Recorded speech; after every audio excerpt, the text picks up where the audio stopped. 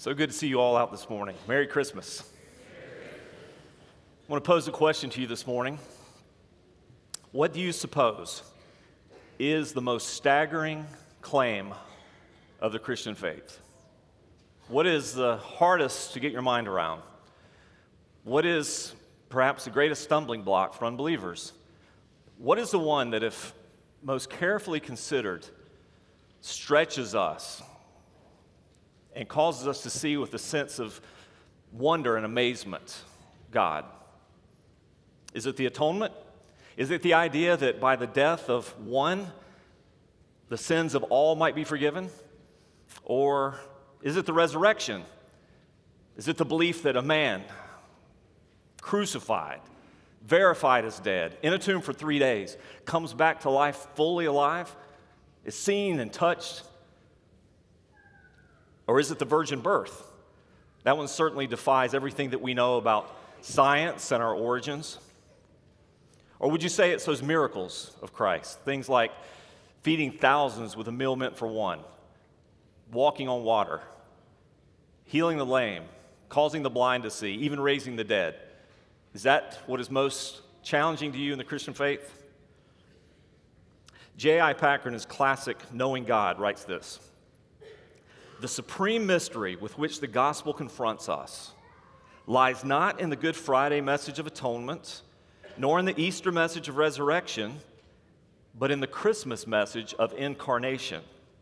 The really staggering Christian claim is that Jesus of Nazareth was God made man, that the second person of the Godhead became the second Adam, determining human destiny, the second representative head of our race, and that he took humanity without loss of deity, so that Jesus of Nazareth was as truly and fully divine as he was human." This morning, I want to stretch your thinking, and I want to cause you to look on with wonder what God has done for us in Christ. The Apostle Paul wrote to Timothy this same wonder and amazement. 1 Timothy chapter 3, verse 16. He said, "God indeed we confess is the mystery of, great indeed we confess is the mystery of godliness." Here's the mystery. He was manifested in the flesh, vindicated by the Spirit, seen by angels, proclaimed among the nations, believed on in the world, and taken up in glory. What a great mystery. Again, Packer writes, "The mystery of the incarnation is unfathomable. We cannot explain it. We can only formulate it." That's what we do today. We're going to formulate it and celebrate it and thank God for his goodness in it towards us, his people. Let's pray. Father, make us ready to receive your word, both in how we hear and see and understand, and in what we do with this message of hope, of joy, of peace, of life, this good news. Father, I pray that we would be doers, not hearers only, for your glory, for the good of all those around us for whom you sent Jesus, your Son, the Savior of the world. Father, we love you and we thank you and we celebrate your goodness towards us today. In Jesus' name, amen. I want to turn your attention to Matthew chapter 1, verse 18. A simple synopsis, a simple statement without detail, without emotion, of the birth of Jesus. Now, the birth of Jesus Christ took place in this way. When his mother Mary had been betrothed to Joseph, before they came together, she was found to be with child from the Holy Spirit. And her husband Joseph, being a just man and unwilling to put her to shame, resolved to divorce her quietly. But as he considered these things, behold, an angel of the Lord appeared to him in a dream, saying, "Joseph, son of David, do not fear to take Mary as your wife, for that which is conceived in her is from the Holy Spirit. She will bear a son, and you shall call his name Jesus, for he will save his people from their sins." All this took place to fulfill what the Lord had spoken by the prophet. "Behold, the virgin shall conceive and bear a son, and they shall call his name Emmanuel," which means God with us. When Joseph woke from sleep, he did as the angel of the Lord commanded him. He took his wife, but he knew her not until she had given birth to a son, and he called his name Jesus. Two absolutely essential, non-negotiable statements of our faith are contained in that brief synopsis of the birth of Christ. The first is this: that baby born at Bethlehem was God. This was no ordinary man. This was no simple human. Far more than a teacher or a rabbi or a miracle worker or a revolutionary, God was born that day in Bethlehem. And the second truth is just as important and co-equal with the first. That baby born at Bethlehem that day was God made man. God made man. Not simply God masquerading as man or appearing to be a man, but God in the flesh as man. The Westminster Shorter Catechism summarizes the event like this. The question, how did Christ, being the Son of God, being the one who emanates from God, begotten of the Father for all eternity, how does Christ, being the Son of God, become man? The answer, Christ, the Son of God, became man by taking to himself a true body and a reasonable soul, being conceived by the power of the Holy Ghost in the womb of the Virgin Mary and born of her, yet without sin. Yet without sin. If you were with us last night, you heard us recite the Nicene Creed. Formulated in the year 325, the Nicene Creed was to address a fissure in the early church. There was a word that was introduced that was very controversial in the 4th century called homousios. Homousios, the idea that in one could be two, fully God and fully man. Not partially God, not partially man, not a commingling of the two, but a completeness of both. The Athanasian Creed, named after Athanasius, the primary spokesperson that drove the Nicene Creed, begins with these words, whosoever wishes to be saved. Now the next few words, if you're one that likes to Google and follow and read the rest, it's a rather long creed. He uses the word Catholic, but not in our modern sense of Roman Catholic or denominational Catholicism, but Catholic in the small c, meaning universal. Whoever wishes to be saved, anyone, anywhere, must affirm these things. And he lists these statements about Jesus. 3 critical statements, all summarized in this one, perfect God and perfect man. Again, so essential to the faith that the early church agreed without believing these to be true, without affirming the incarnation of Christ is the birth of God and the birth of God made man, there is no Christianity. The Athanasian Creed affirms these 3 statements about Christ. One, that he is true God. Jesus of Nazareth is the same substance of the Father, equal to him in deity. He's not a lesser God. When he came to this earth, was born as a baby, he didn't compromise himself. He didn't become something less than he was before. In the incarnation, Christ did not shed his godliness or his godhood like a snake would shed its skin, but only veiled it. He veiled his glory in humanity, revealing it only as he saw fit. Number 2, Christ is the true man. Jesus isn't almost like us. He didn't simply come close to experiencing humanity like us. He had a real body. He had a real soul. His conception was extraordinary, certainly born of a virgin, but his growing up was ordinary. He developed in the same way that any of us would. In fact, we know relatively little of his life from his birth up to the age 12 and then nothing again till the age of 30.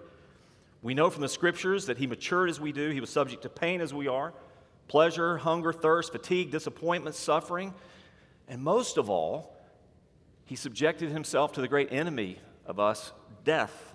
He thought, he reasoned, he felt as a man. In all things, Hebrews 2:17 says, he made himself like us, his brothers.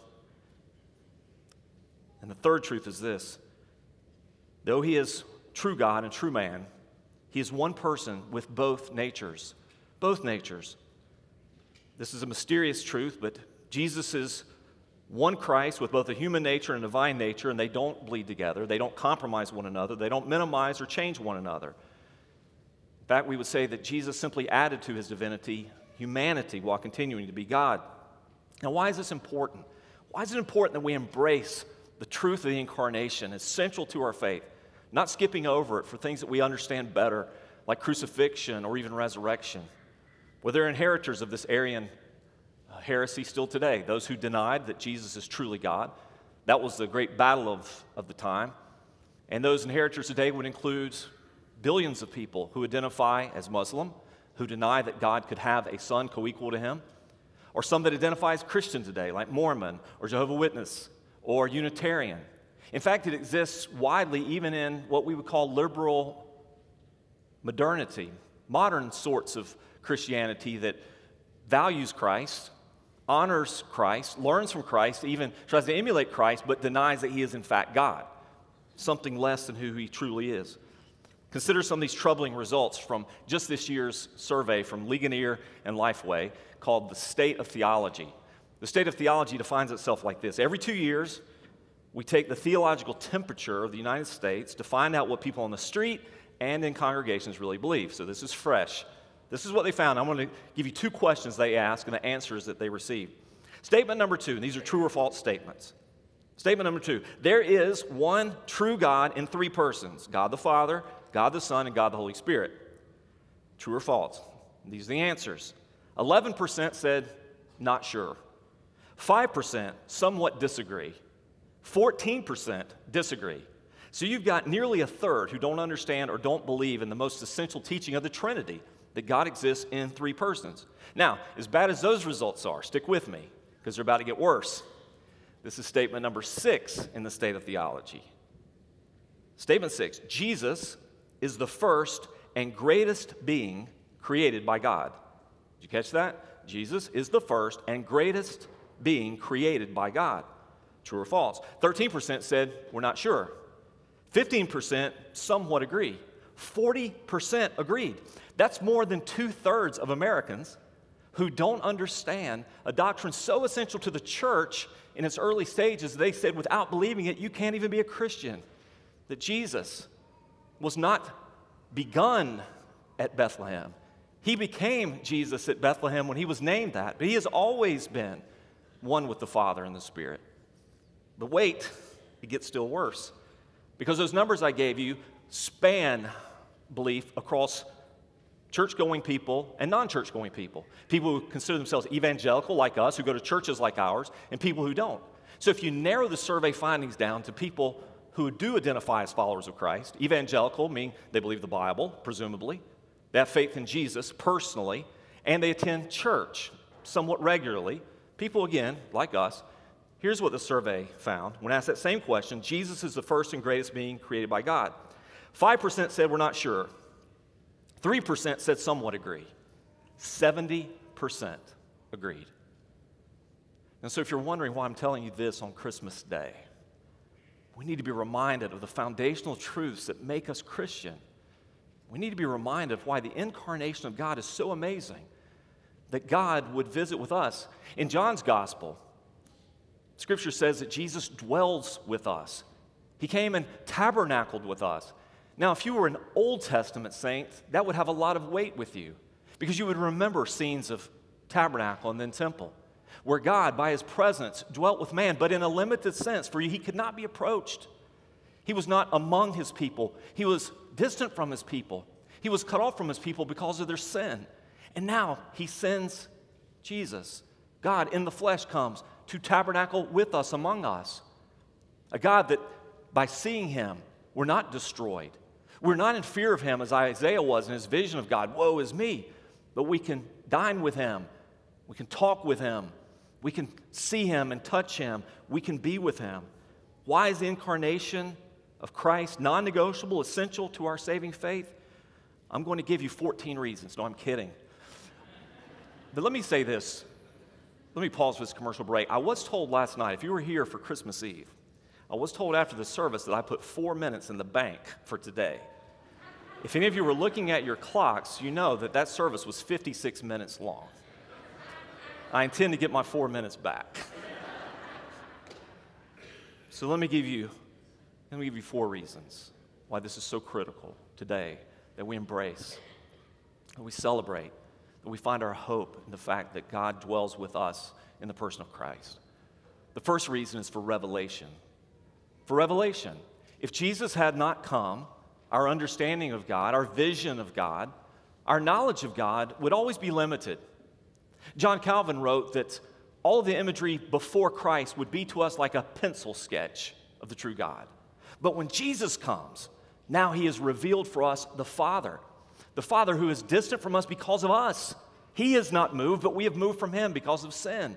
And we would not know him apart from Christ. You heard me read last night, Luke chapter 2, verse 32. As Simeon is holding the baby Jesus in his arms, And he's resting now in peace and with great hope, ready to meet God. I can die a happy man now. This is what he said of Jesus. He is a light for revelation to the Gentiles and a glory for Israel. He's the fulfillment of all the history of Israel, from the creation through Adam, the covenant through Abraham, the promise given to David and his seed for a throne forever and ever.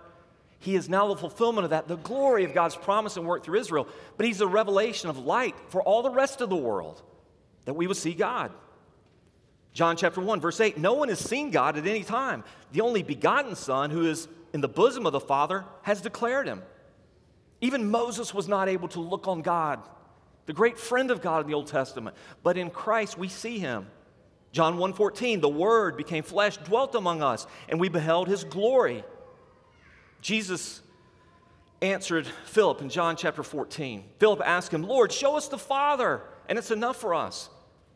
That makes sense to us. It's the same plea that every person since creation, since Adam and his sin, denied the rest of us fellowship with the Father. Adam and Eve fellowship with the Father. They were able to walk with him as in the cool of the day with a friend.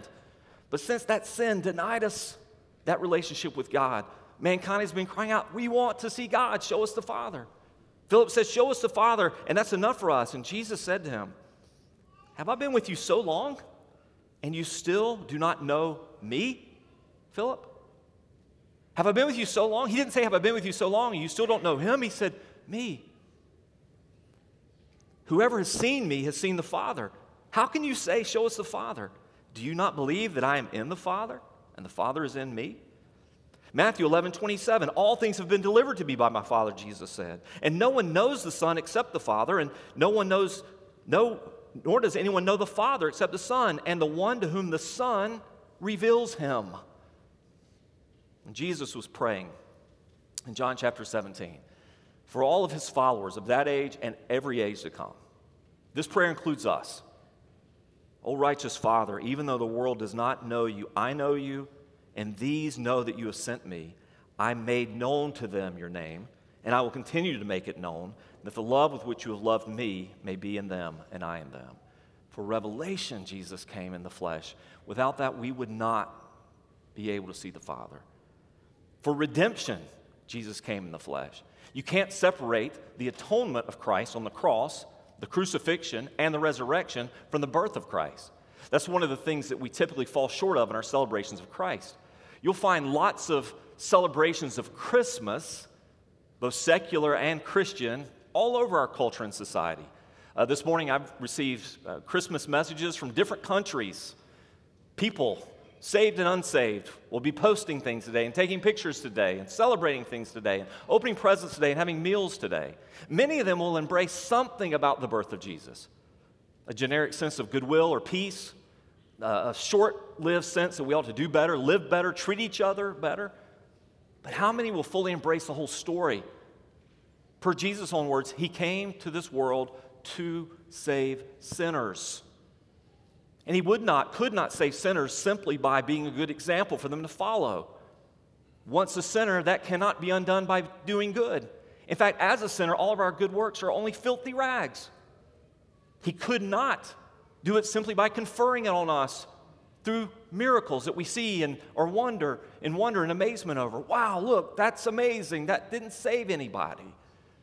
He had to pay the penalty for our sin, for redemption. There are two aspects in our redemption. First is this: he removes the curse of sin against us. Paul explained this in Galatians chapter 3, verse 13. Christ redeemed us from the curse of the law. What does that mean? The law that God gives to all people reveals that all people have a common condition: sinfulness. All have sinned and fall short of the glory of God. Paul said Christ redeemed us from the curse of that law, which is death, having become a curse for us. How? Through death. For it is written, cursed is everyone who hangs on a tree. He hung on that tree, that cross of wood, to remove the curse from us. He also restored to us the inheritance that God intended for us. It's the inheritance that Adam, the first man, forfeited in the garden. God's intent was to make Adam his son, to give Adam everything, to bless Adam with all of creation and put him in dominion over it, and all those who came after him, every seed of Adam. But Adam exchanged the great inheritance of being the child of God for selfishness and sin, thinking that he might somehow be like God himself. But God, in his mercy towards us, even though we didn't deserve it, sends Jesus to restore that inheritance to us. On the basis of the work of God, he does this. Galatians chapter 4, verse 5, Paul the Apostle describes this restoration of a lost inheritance, but now it's been given back to us in Christ. The term that Paul uses in Galatians is adoption. Adoption. Though we were strangers and aliens, God brought us back into his family. He adopted us eternally, not conditionally, as his sons and daughters, and as such, we are co-heirs with Christ. And that is redemption. The third reason is for our rescue. It's for our rescue. The incarnation was essentially an invasion. There's a dark world that existed at the time. Darkness was upon this world, and God brought light through the person of Christ. Those living in darkness, the Scripture says, have seen a great light. This kingdom of darkness, ruled over by a dark king, whom Scripture describes as Satan, because of our sin, because of our willingness to disregard and disobey and deny God his rightful place, we by default fall into that kingdom of darkness, that kingdom that only leads to subjugation and death. But God comes in the person of Christ, and he says the kingdom of God is here. So repent, believe the gospel. He rescues us. Colossians 1:13. He rescued us from the domain of darkness, and he transferred us to the kingdom of his beloved Son. He could not do that had he not come in the flesh personally. That rescue involves many parts. He has to face down the enemy. He has to fight him on his battlefield of temptation and never succumb. He has to endure the worst he can dish out on a day that Satan celebrates, and Jesus dies, and then he destroys every notion of evil, every plot of the enemy, and is raised on the third day and says, I am he. And all who believe in me will live and never die. And ask them, as he asks us, do you believe this? Do you believe this? And he comes for our restoration. He comes to restore things. Again, looking back to the Garden of Eden, to the perfections that God designed and intended. You remember the Genesis story? There's a recurring phrase with every day of creation. You remember what it is. And God saw what he had done. He saw what he had made, and it was good. And it was good.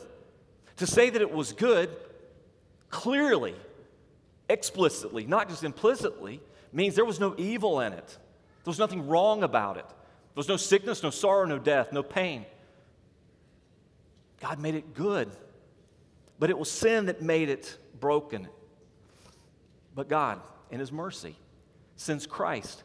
Not simply so that individuals get to go to heaven one day, though that's certainly part of it, but to make everything sad unsad, to make everything broken unbroken, to make everything dead alive, to make everything tainted pure again, to make everything dark light. It's the restoration of all things. Acts chapter 3, verse 21. Repent, therefore. Repent. This is our response to what God has done. Peter preached this message on the steps of the temple. Repent, turn back that your sins may be blotted out. Turn from the way that you've been living. Turn from your ignorance of God. Turn from your defiance of God's laws. Turn from your self-rule and self-will and surrender to God that your sins may be blotted out, that times of refreshing may come from the presence of the Lord, and that he may send the Christ appointed for you, Jesus, whom heaven must receive until the time for restoring all the things about which God spoke by the mouth of his holy prophets long ago. He's going to put it all back right. Revelation chapter 21 describes the rightness of God's restoration. Listen to what he does for us. Then I saw a new heaven and a new earth. For the first heaven and the first earth had passed away. That first heaven and first earth, this world that we live in now, affected in so many ways by our sin, the sins of people all around us, and the sins of all the people that have ever come before us. Why is the world like it is? Why does evil seem to prevail? Why is there so much pain and suffering and death and injustice and all the other things that we weep about? Because we live in a broken world, but it will not always be such. I saw a new heaven and a new earth, and I saw the holy city, New Jerusalem, coming down out of heaven from God, prepared as a bride adorned for her husband. And I heard a loud voice from the throne saying, Behold, the dwelling place of God is with man. He will dwell with them, and they will be his people. And God himself will be with them as their God. What we have a foreshadowing of in the incarnation, what John wrote about in John chapter 1, that he dwells with us, we now will enjoy forever. We'll see God face to face. God himself will be with them as their God. We will be his people. He'll wipe away every tear from their eyes. Death shall be no more, neither shall there be mourning, nor crying, nor pain anymore, for the former things have passed away. And he who was seated on the throne said, Behold, I am making all things new. And he said, Write this down, for these words are trustworthy and true. This is our hope. This is our confidence. When we look at this world through the lens of our earthly limitations, we might not see it, but when we look at the future through the lens of faith, through the words of Scripture, we have hope. He'll do this for us. And that brings me to the final reason. Jesus came in the flesh, God born and made man to rule. To rule. Jesus' coming was the coming of a king. There's a reason why the hymns that we sing at Christmas time evoke this imagery. There's a reason why 3 wise men came to worship him. There's a reason why Herod sought to kill him, because they know that the prophecies promised a king who would sit on the throne of David. But his kingdom would be different than David's or Solomon's or every other heir. His kingdom and rule would never end. Jesus came to rule. I'm going to give you a handful of scripture, so absorb these. Isaiah chapter 9. For unto us a child is born, a son is given, and the government shall be upon his shoulder, and his name shall be called Wonderful Counselor, Mighty God, Everlasting Father, Prince of Peace. Of the increase of his government and of peace there will be no end, on the throne of David and over his kingdom, to establish it and to uphold it with justice and with righteousness from this time forth and forevermore. And the zeal of the Lord will do this. So when you're starting your Bible reading plan in 2023, and I know you're going to, and you're reading that first part of Matthew chapter 1, that has so many names, some of which you can't pronounce too easily, don't fly through that. Don't skip through that. Read it slowly and absorb it. It's the message of fulfillment of God's promise. Look what I've done. Look at these generations. And you'll find these names like David's. And ultimately you'll find the name of Jesus. Daniel prophesied the same. Chapter 7, verse 13. I saw in the night visions, and behold, the clouds of heaven, there came one like a son of man. And he came to the Ancient of Days, that's the Father, and was presented before him. And to him was given dominion and glory and a kingdom, that all peoples, nations, and languages should serve him. His dominion is an everlasting dominion which shall not pass away, and his kingdom one that shall not be destroyed. That's King Jesus. Now, admittedly, our Christmas imagery doesn't evoke much idea of ruling and reigning. It's a baby in a manger. But the rest of scriptural imagery does, emphatically. For we will see him again. And when we see him again, he doesn't come in weakness. He doesn't come as a suffering servant. He doesn't come to be made an object of our wrath, our derision. He comes as a king riding on a white horse, the King of Kings, in fact, and Lord of Lords. John chapter 18, verse 36, Jesus said, My kingdom is not of this world. If my kingdom were of this world, my servants would have been fighting, that I might not be delivered over to the Jews, but my kingdom is not from this world. If Jesus had been a short-lived revolutionary, an earthly king, trying to make improvements on a culture that certainly needed them in so many ways, if he simply wanted to rescue the Jews of the first century from Roman oppression, he could have stirred his people up. He could have been an insurrectionist. After the death of Jesus and his resurrection and ascension, other generations, other leaders of the Jews tried this very thing. And in 70 AD, they were destroyed, they were wrecked, and the temple itself was brought to nothing, brought to rubble. It was never Jesus' intent to do that. His work is much bigger, much larger. And so today when we think of Jesus as simply addressing some of the cultural issues that we're about, that we should be at peace with one another, or we should try harder to be good or do good. Yes, those are part and parcel of it, but that's very small in comparison to the work that Jesus came to do. He didn't come to make our society or our culture more tolerable or your conditions more livable. Jesus came to be king who rules over everything and one day will restore it all to its rightful way as God intended. Ephesians chapter 1, verse 20. He worked in Christ, God, when he raised him from the dead and seated him at his right hand in the heavenly places. What happened to Jesus after he was crucified and resurrected and ascended to the Father? He took the place that Isaiah saw that he would take, that Daniel saw in that night vision he would take. God seats him at his right hand in the heavenly places, far above all rule and authority and power and dominion. When does that happen? When does Jesus sit at the right hand, far above all earthly power, rule, and dominion? When? Is that future tense? No, that's now. That's now. There's not a square inch of this world that he does not rule over. There's not an atom, A-T-O-M, in this universe that he is not sovereign over. He sits at the right hand, far above all rule and authority and power and dominion, and above every name that is named, not only in this age, but also in the age to come. Revelation 19. What do we see of Jesus in the end? We see him as king. He's clothed in a robe dipped in blood. And by the name by which he is called is the Word of God. Do you remember that? John chapter 1. The beginning was the Word, and the Word was with God, and the Word was God. That's Jesus. That's what it means to be the Son of God, by the way, the one that emanates from the Father, the one that comes from the Father, not Son of God like we have sons and daughters. He is the very Word of God by which all of creation exists, by which the will of God takes place, by which the promises of God are fulfilled, dipped in blood. And the name by which he is called is the Word of God. On his robe and on his thigh, he has a name written, King of Kings and Lord of Lords. This is why the incarnation of Christ, the birth of God in the flesh, the birth of God in Bethlehem, the birth of God made man matters. To reveal the Father to us and to all the world. To reveal the Father to us, to redeem us from our sin if we will have faith and receive it. To rescue us from darkness and the dark kingdom in which we once were captive, to restore all things as God intends, and to rule over it forever and ever. This is what Christmas is about. This is what Emmanuel, God with us, means. Christ Jesus, who though he was in the form of God, did not count equality with God a thing to be grasped, but he emptied himself by taking the form of a servant, being born in the likeness of men. And being found in human form, he humbled himself by becoming obedient to the point of death, even death on a cross.